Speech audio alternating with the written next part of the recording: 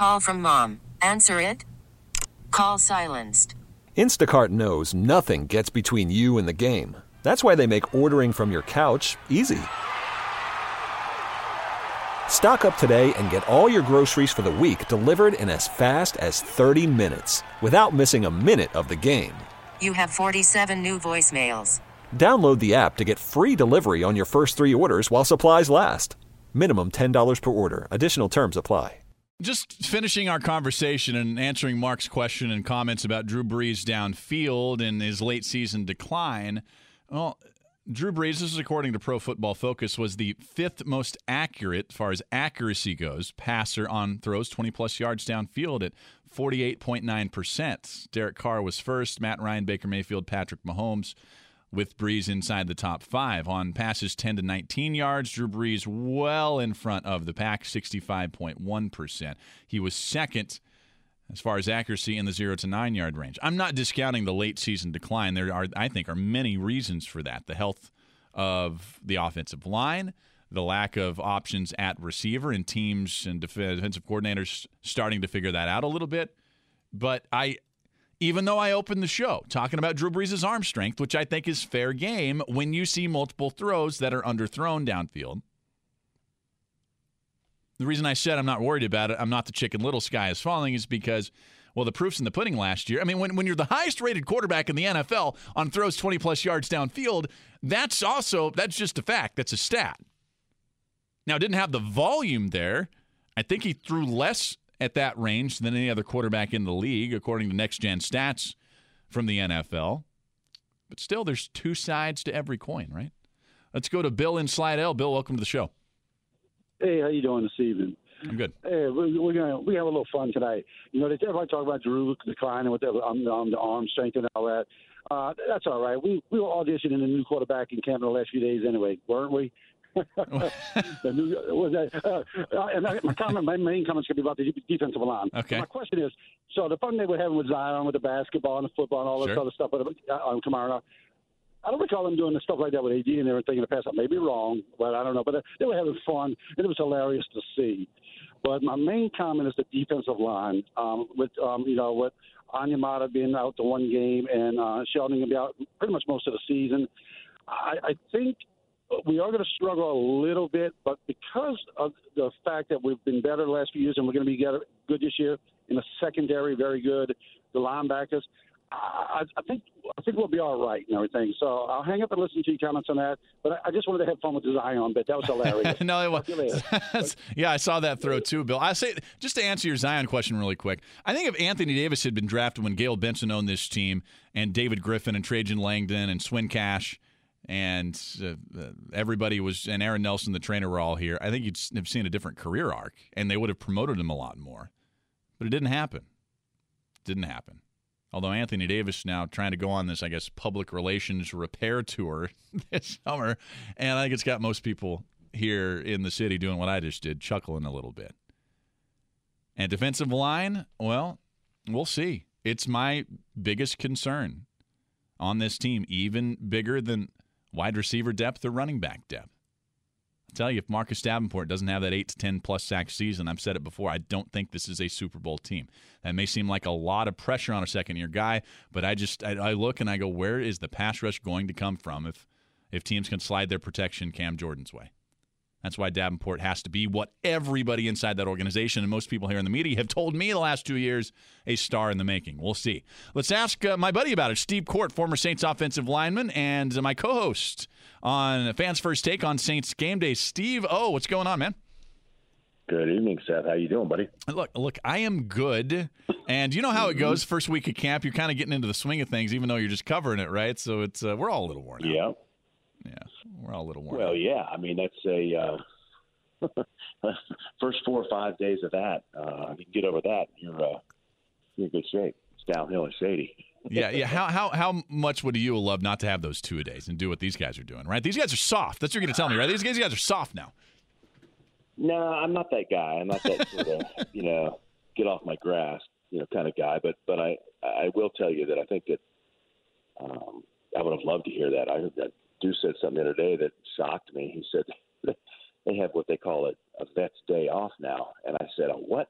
Yeah. He said a vet's day off. I said, what is that and how do you get it? And I think it was, he said, it's a new term thing. And he laughed, and I said that if I would have heard that, I would have done some kind of a break dance or a cheetah flip or something, if I've gotten a vet's day off. If that was something that was sort of mandatory that veteran players had to do. What's a cheetah flip? That's a new term. Players, don't you remember? Do you remember the old Tarzan show? Yeah. Oh, okay. So with the little flip there? Okay. All right. Yeah, and you remember Cheetah, right? The chimpanzee, right? Yep. Well, and Cheetah used to do a little flip when he so that's a cheetah flip. I would have paid money to see you do a cheetah flip, Steve. I would have. Yeah, that's it's probably out of the question, but I probably would have been so happy I probably could have pulled it off. Yeah. Let's talk about the defensive line. You heard the question there. Is this an area where you've seen enough where you're comfortable? Are you concerned? Is it to be determined? What do you think? A little bit of both. I mean, I think you always have to, Rankins is really starting to come into his own, really becoming a good player, and everybody's sort of an elite guy in the interior. And then, he obviously got that injury, and you don't know how he's going to come back. And if he does, and begins to take off, it's still going to take him a while to get back into that kind of, fighting condition before he's able to sort of replicate some of the play that that we've seen him and what he's capable of. But look, Malcolm Brown, I thought that was maybe the best acquisition that we've had this year, other than Jared Cook, that to me is going to make the biggest difference. I've watched him over the years, when he was Patriots. The guy gets great pressure, from the interior. So, look, to me, the pass rush is all about that crush in that pocket. I mean, you can talk about the guys on the end that get the sacks, but the guys up the middle that crush that pocket and sort of get that to spill out on either side of that pocket.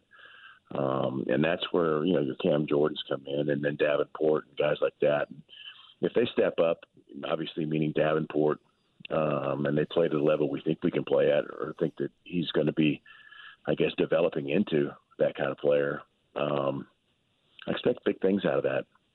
Is Davenport as important as I kind of made him out to be there, where if he's not a full go this entire season and develops into the guy that everybody thinks he can be, that this team might struggle defensively?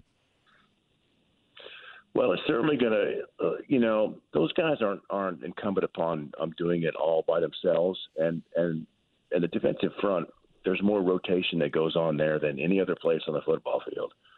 So there's a number of guys that we can get in there, and we just have to make sure that we find a good combination. I know there's some guys that have sort of come up in that area, Beagle and I can't think of the other guy's name off the top of my head, but these guys are sort of guys that you can spot play, and you never can tell, again, what the ramifications are going to be from the interior. Because if the interior does their job, and that means David Onyemata, and that means, Malcolm Brown, and that means Stallworth. I think Stallworth is there. And, those guys. I think those guys, when they do a good job of crushing that pocket, that in and of itself is going to make or break our pass rush. I think the better teams that you'll notice have that ability to sort of stuff up that middle and jam that pocket from the inside out. And when they do that, I think your team's it pays off in sacks and certainly pressures. We're talking to Steve Korte, former Saints offensive lineman, on Twitter at Saints60. The defense have been winning all these practices, and I think pretty handily winning all these practices. Does that really get under an offense's skin? And when they come back from this one day off, they're going to be extra amped up to try to get out there? You can rest assured that not only does it get under your skin, but the coaches use that as a motivational factor. Because when they watch it on film and they use that, and they just it goes on and on and on. You think, when is this film going to stop? This is like, okay, they had a good day against us, and what are we going to do to get rid of it and rectify it? Well, the only thing you can do, and that's come back to next practice. So you'll see that the next padded practice on Thursday, I'm assuming, will be one that will be a little spirited. And I'm imagining it'll be because the offensive line is pretty sick and tired of hearing how, they got their butt handed to them, on Tuesday. So but that's good because that's the way people get better. And at the same time, that's when you start to see some of the younger players kind of show their colors. Are these guys going to be able to, sort of, answer the ball when it comes at that time? So it should be a spirited deal. And I think that, you're really sick and tired of hearing about it. But like I said, at the same time, look, this time of the year is defense should be ahead of the offense.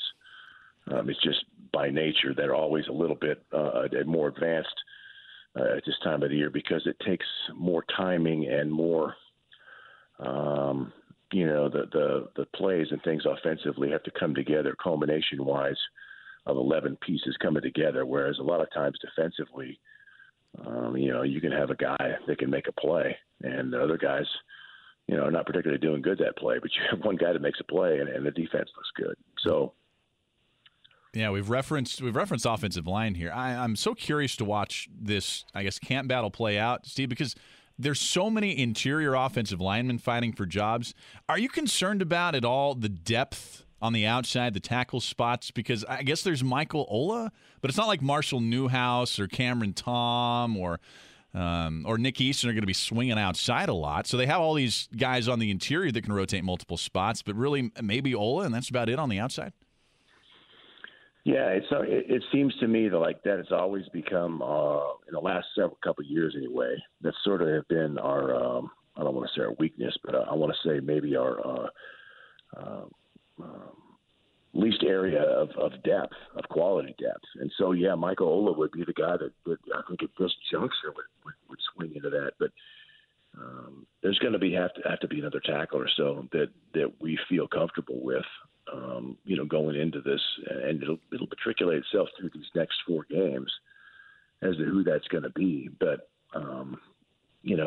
obviously Ryan Ramczyk and over at the right side is as solid as it could be. And then Tehran is as solid as it can be, but it's also only as solid as